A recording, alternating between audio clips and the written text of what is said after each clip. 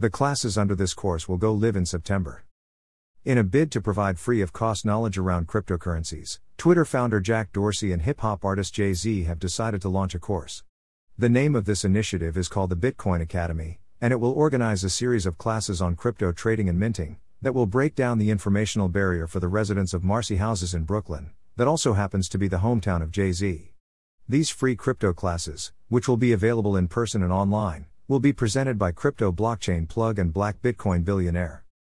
Crypto expert Nia J. Roberts of Crypto Blockchain Plug, and software developer Lamar Wilson from Black Bitcoin Billionaire will be leading this educational course.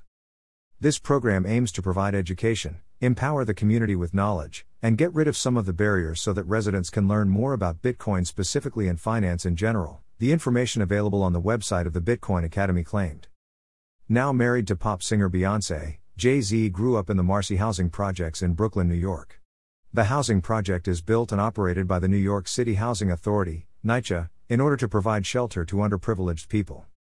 The hip-hop performer is launching this crypto educational initiative, hoping to help people dwelling in Dorsey housings to get job training in the up-and-coming Web3 industry. The classes under this course will go live in September.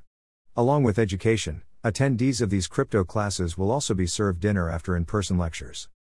Not just adults, the Bitcoin Academy will also be giving crypto classes to children aged between 5 and 17. Dorsey's online payments firm Block, formerly Square, is providing additional grants and on-ground support for this initiative. The Bitcoin Academy is currently focused on Dorsey houses, but we hope to expand to other neighborhoods soon. Those participating in the program will receive MiFi devices and a 1-year limited data plan, plus smartphones if needed. Residents may keep the devices, the website information added.